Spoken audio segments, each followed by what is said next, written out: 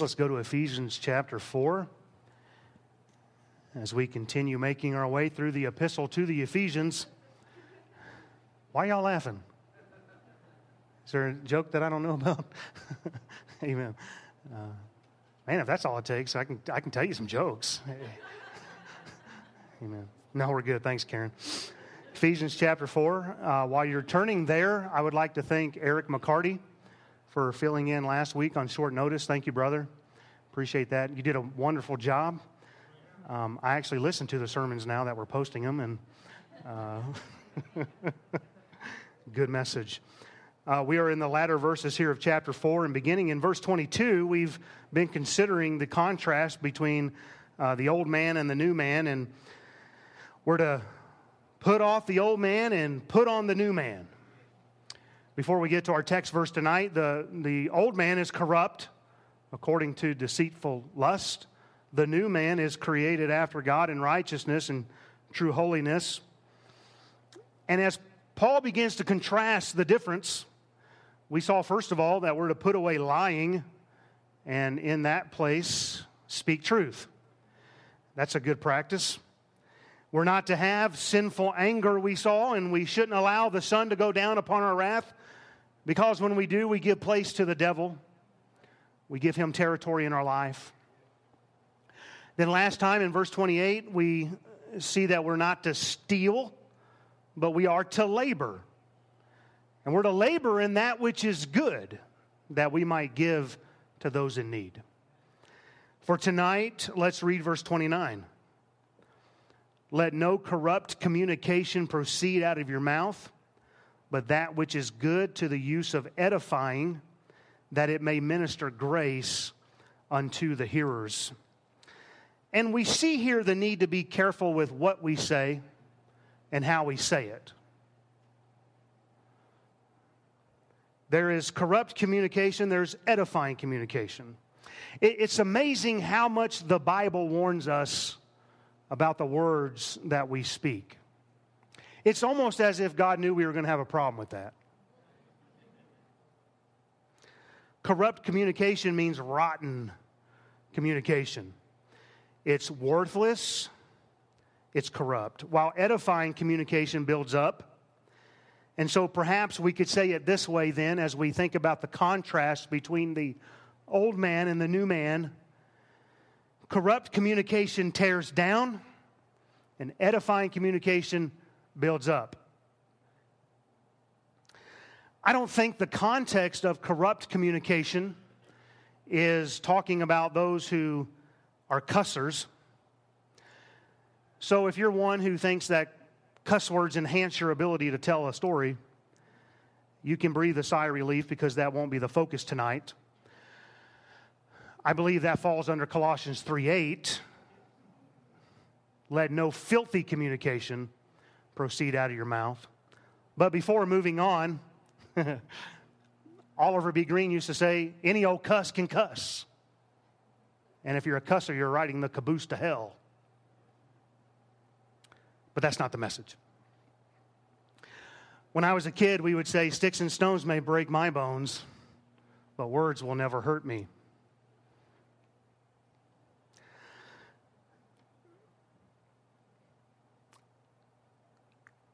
Obviously, the principle would be that we shouldn't allow others' words to affect us. But that might work well on the playground as a kid, but we don't stay young and we don't live our life on the playground. And the truth is, even kids can be corrupt in their communication. When my younger sister, who I still love dearly, was maybe first grade, before that, she was diagnosed with a kidney syndrome of some sort, some disease. And the docs put her on prednisone, which, if you know anything about that, it typically makes you swell real bad, gain weight, become very bloated. And man, the kids were just merciless. And because those words hurt her, it hurt me. And sometimes I would take matters in my own hands, and I'm not saying that's right, but it's just amazing how words can hurt.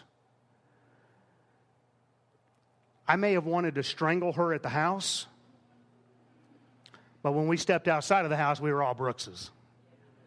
Amen? You mess with one Brooks, you mess with them all.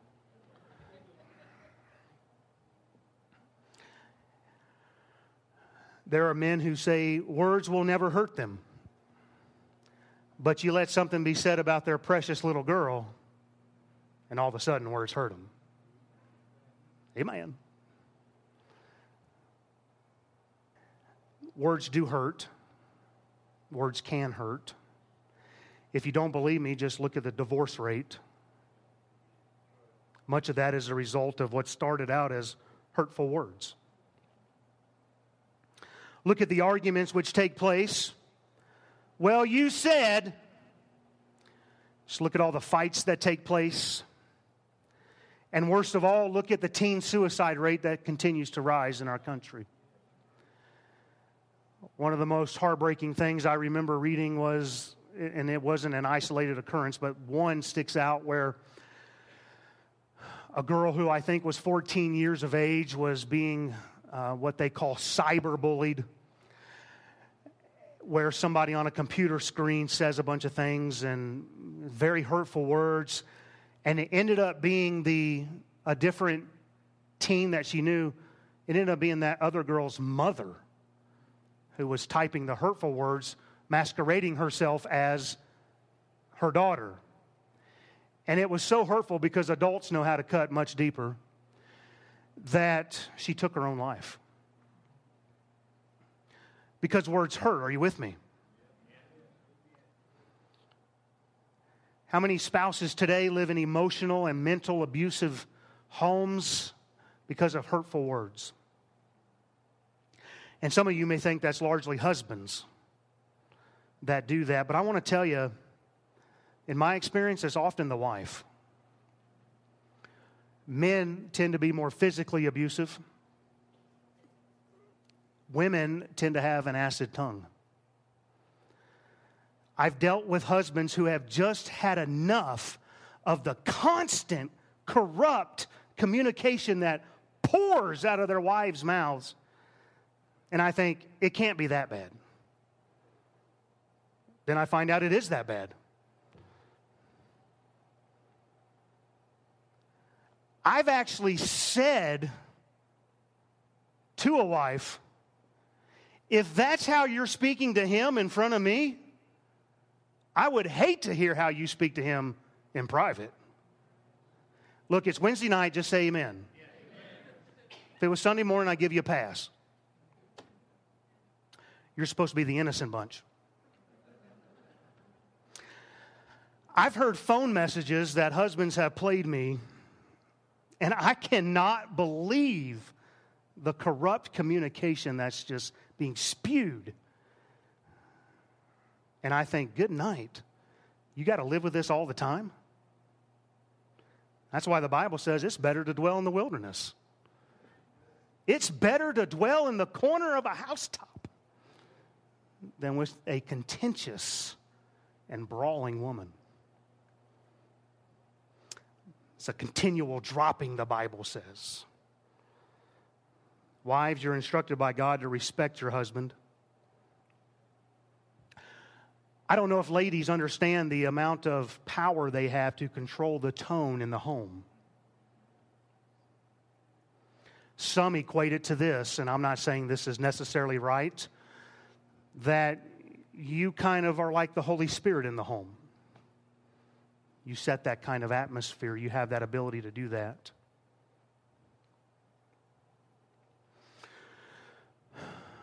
Often when husbands are just constantly berated, they become withdrawn. And they begin to marry themselves to their jobs. They began to immerse themselves in video games. They began to do nothing but their hobbies, all because they don't want to have communication. I might as well get all in and say this while I'm at it. it's typically a woman, a wife, who will go to other women and communicate about their husband in front of them.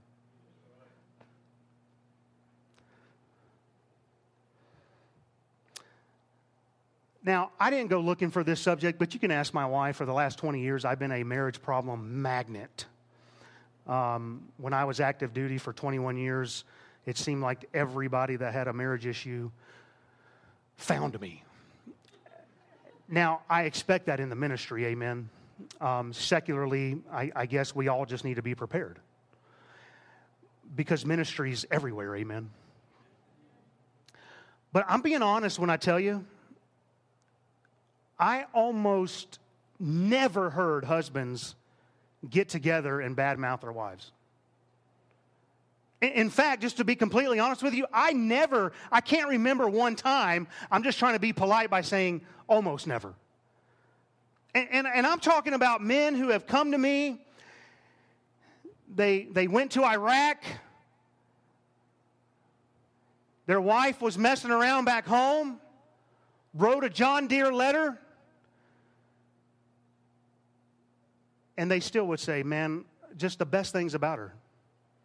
How much they loved her and how much they wanted to stay together, or that he wanted to stay together. But don't worry, ladies, men, we're not off the hook. I think men are different because we know how to deliver the knockout blow. Because women are very emotional. And I know exactly what button to push and how to push it. And I can turn that fountain off like that, amen? My wife's very good. She does not have an acid tongue. But men, we know exactly what to say, how to say it. And it just is corrupt communication. We know how to say those very hurtful words to a woman that affects them emotionally. The point I'm making is words can hurt. Admittedly, some hurt more than others. For me personally, it typically takes a lot of words before I get affected. I've had, as I was studying for this, I got to thinking, I've had other preachers come in here, not invited or anything, they're just passing through, sit in a service, come up to me afterwards and tell me everything that I'm doing wrong. And I just say, brother, take a number. It just doesn't bother me is what I'm trying to say. But certain things do. And so I would say this, I don't think any of us really appreciate when corrupt communication is directed at us. I mean, I don't think we really want to be bothered with that. When we think about this corporately in a church setting, and that's really the emphasis of Ephesians is the doctrine of on the church, corrupt communications in a church is very damaging. All it takes is one or two people over here to say something wrong about this person over there, and the next thing you know, there's a schism, there's division in the church. Let one person get mad at the sermon and tear the preacher apart, and now there's division. It's like a fire gets ignited. Turn over to James 3. That's exactly what he warned of. Keep your place in Ephesians 4. James chapter 3, I want to read verses 2 through 12. For in many things we offend all. If any man offend not in word, the same is a perfect man, and able also to bridle the whole body. Behold, we put bits in the horses' mouths, that they may obey us, and we turn about their whole body. Behold also the ships, which though they be so great, and are driven of fierce winds, yet are they turned about with a very small helm, whithersoever the governor listeth. Even so the tongue is a little member, and boasteth great things. Behold how great a matter a little fire kindleth. And the tongue is a fire, a world of iniquity. So is the tongue among our members, that it defileth the whole body, and setteth on fire the course of nature, and is set on fire of hell. For every kind of beast, and of birds, and of serpents, and of things in the sea is tamed and hath been tamed of mankind, but the tongue can no man tame. It is an unruly evil, full of deadly poison. Therewith bless we God, even the Father, and therewith curse we men, which are made after the similitude of God. Out of the same mouth proceedeth blessing and cursing. My brethren, these things ought not so to be. Doth the fountain send forth at the same place sweet water and bitter? Can the fig tree, my brethren, bear olive berries, either a vine, figs? So can no fountain both yield salt water and fresh. This little member can cause a world of iniquity. A little fire can quickly grow into a big fire. And we can't tame another person's tongue. But if we can learn to control our tongue, then we can learn to control our entire body. You may recall recently in our Sunday night series how it only took 10 men to come back from spying out the land to bring back a bad report to convince an entire nation that the best course of action was to stone Caleb and Joshua and go back to Egypt. Corrupt communications, rotten communication, worthless communication. It tears down and it destroys. It destroys relationships and it destroys churches. It's a description of the old man. I've heard pastors as they give testimony of their past and they'll say things like this: I didn't know it was being said, but what started the split in our church was somebody began to talk. On the other hand, when we put on the new man, our communication, it turns from being worthless to being beneficial. It goes from tearing down to building up. And this is what God has called us to do. This kind of communication is called good in our text, and that word means beneficial. When's the last time you built somebody up? If you thought earlier was uncomfortable, we're going to get uncomfortable again, so don't get too comfortable.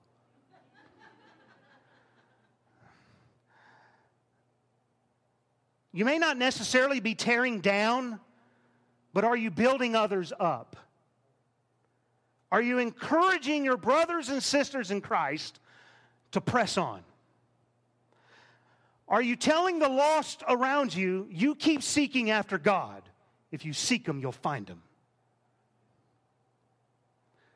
What many do when someone sins yet again, maybe through some kind of substance abuse or through a rebellion to authority or some other recurring problem, we good Christians like to come up and say, well, I knew it. I knew you were going to mess it up again. Well, that really edifies. It also shows that we really weren't praying for them. Well, I knew it. Okay, but is that the time to show off your piety? Sometimes we like to diagnose the situation and give them the remedy, but it comes out through some form of corrupt communication. I can't verify this because it's only hearsay. It'll make a good illustration nonetheless. Word on the street is somebody went to Robin Dustman and she was dying with cancer and decided to say something like this: if you had the right kind of faith, God would heal you. That's a stupid thing to say.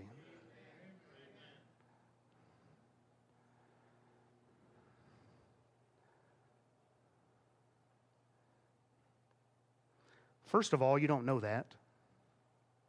Second of all, you don't know the mind of God in all things. And third of all, sometimes you just need to keep your big mouth shut. But back to the sinful situations. Well, if you would have done this, that, and the other, then you wouldn't be in this position. Well, if you wouldn't have made all those stupid decisions like I told you, don't you think they know they did wrong? I'm talking about adults here. You know what would be beneficial? What might edify and build up? Is if we just come alongside someone and say something like, hey, I'll be here to help you. Or, you know what, we can get through this thing because I know God can deliver you.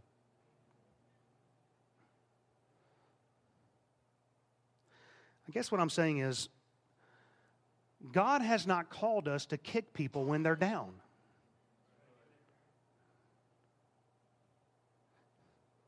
Some teenage girl and guy make a dumb decision and she ends up pregnant. And sometimes people say dumb things. Well, what did you think would happen? How about we acknowledge the sin, but then we try to edify them to do the right thing? Hey, we're going to get through this.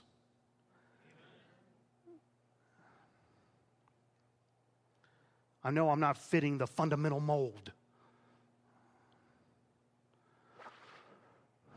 No one here, but once I was called to the bedside of a pregnant wife who conceived a child through immoral means. And I remember how heartbroken she was and just beside herself. And I could have railed on her for being immoral and making the wrong decision. What were you thinking? But instead I just looked at her and I just said, what's done is done. We can't focus on the past. Confess your sin, get it under the blood of Jesus, and let's move on from this, and I'll be here to help you. And I'm glad to say that last I checked, they're still in church. I can't remember who was talking to me just before service. Might have been Brother Long. How many people that are not in church today because some knothead fundamentalist said something to them about how they showed up in church? I'm getting ahead of myself. I want you to understand what I'm saying tonight. I'm not suggesting that we celebrate sin. I hope you know that. I'm not suggesting we act like the sin isn't there. But there is a time and a place. Most of the time, we do more tearing down than we do building up. And just to be clear, I'm not talking about, I'm not telling any parents in here you're not to be firm with your child. You know your child better than anybody else, and you know when you need to be firm with them. I'm talking about those of us who are on the outside looking in. Is this making sense? Because I really need you to understand my heart on this tonight.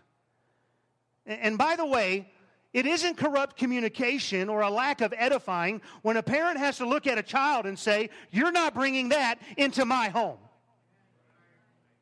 I'll stand by that. Not that you need me to.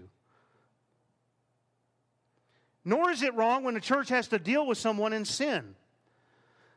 The Bible's clear about when those times are necessary, but understand tonight that those kind of situations aren't because somebody did something, it's because somebody won't stop doing something.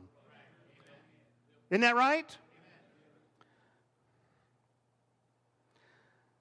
Usually that's last resort type stuff, and it's typically the exception and not the rule, because our goal here is always restoration. I don't know about you, but I'm glad my parents didn't give up on me when I sinned against them. My dad's too stubborn to give up on me. I'm glad as a church we can look past certain faults in others and we can try to be a help. And I'm more than glad that God didn't give up on me. But that He chose instead to speak a word of encouragement to my heart. And instead of casting me off in anger, He did everything He could to edify me up. Don't others deserve that chance? Jesus looked at the woman taken in adultery and said, neither do I condemn thee, go and sin no more. But what if she sinned again? Well, we'll deal with that when that happens. When a village of the Samaritans did not receive Jesus as He was going to come through, James and John look at our Lord and say, Lord, shall we call down fire from heaven and consume them as Elijah did? But he, Jesus, turned and rebuked them and said, "Ye know not what manner of spirit ye are of. For the Son of Man is not come to destroy men's lives, but to save them." We're not called to destroy lives, but we're called to point people to a Christ who can help them and save them.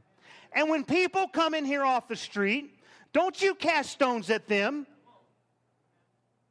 Be glad that they're here under the preaching of God's Word. You welcome in the sinners. Who is this man that eats with publicans and sinners? That's my Lord. Let's just be gracious. Aren't you glad God extended grace to you? Oftentimes, people need grace and not condemnation.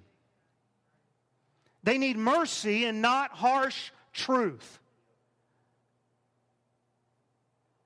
We can give grace and law at the same time. We can exercise mercy and truth at the same time, but we can do it graciously. And this verse here, verse 29, notice there it says that it may minister grace unto the hearers. Some like to be letter of the law Christians and totally miss being spirit of the law Christians. And I'm all for black and white. You can ask my wife. All I ask for is complete perfection. Total perfection. Okay.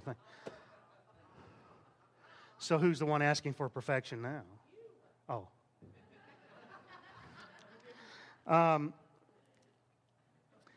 Where am I at? So to minister grace means that we extend grace.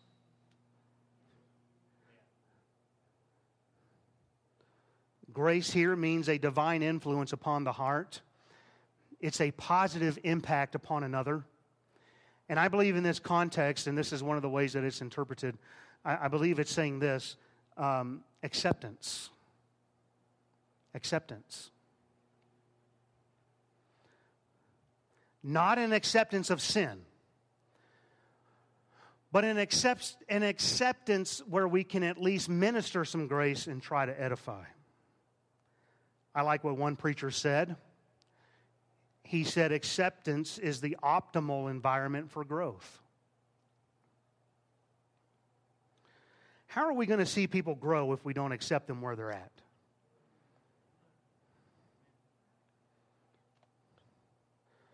How will they grow if we don't get a chance to extend some grace?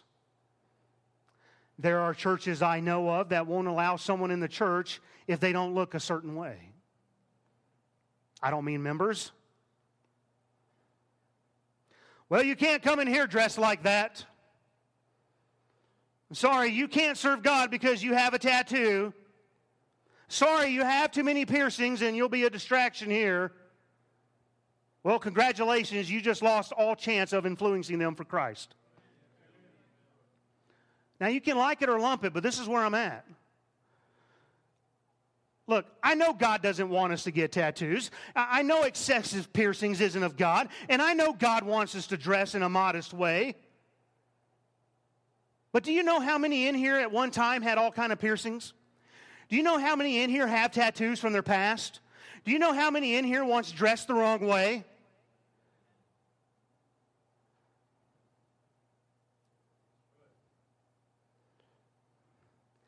Do you know how many in here that are like that and yet they have a servant's heart?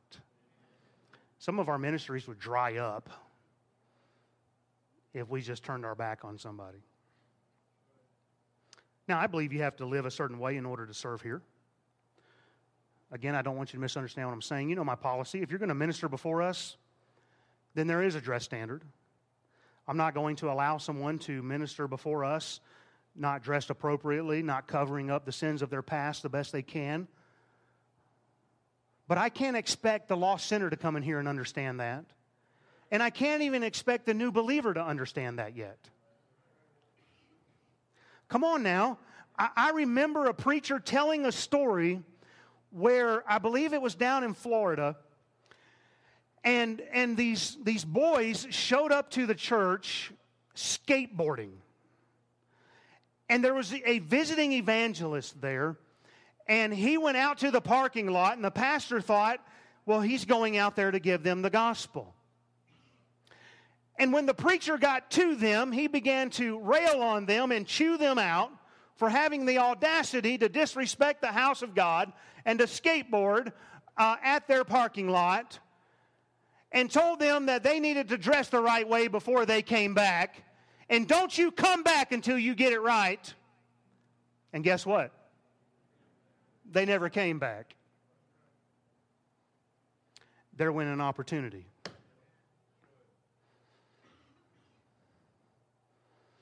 You see, we look at the outward appearance and we make a judgment on the condition of the heart instead of just simply ministering grace to the hearers.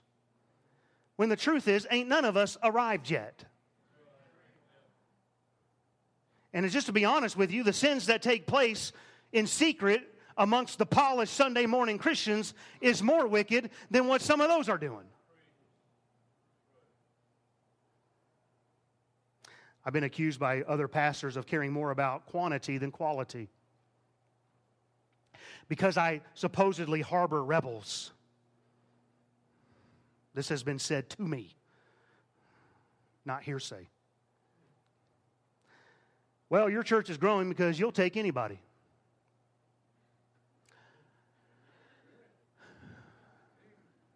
Now, I don't care that much about numbers, to be honest with you. I mean, numbers is a good thing.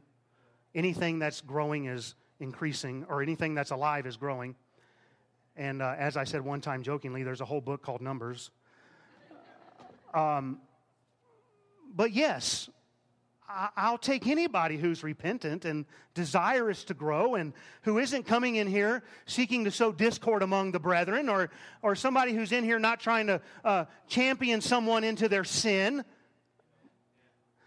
I thought that's what the Lord Jesus was doing, and so I understand this. You're not going to have a chance to get them to the quality stage if you don't take them where they're at.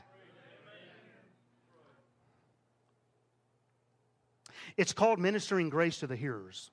It's called trying to edify with good communication and not tear down with corrupt communication. And I'm so glad tonight that God can forgive adulterers, thieves, those who are covetous, liars, murderers. And I know this is hard for some in our camp to believe, but God can even forgive those who don't line up with our outward appearance standards. Imagine a God with that kind of power. Oops, I got sarcastic. Which usually means it's time to quit. I really do hope you know my heart tonight. Because I've said this, and I'll keep saying it, I believe with all my heart that a church ought to be a hospital. For the hurting, for the broken, for the lost, for the seeking. Listen, you know how I do things. We're not going to let sexual predators stay around here.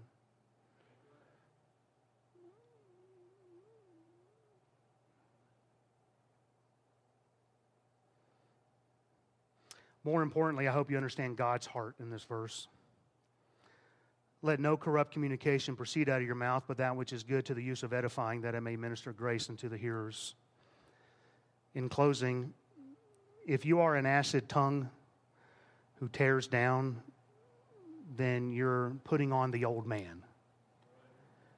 But if you edify and encourage and build up, then you've put on the new man.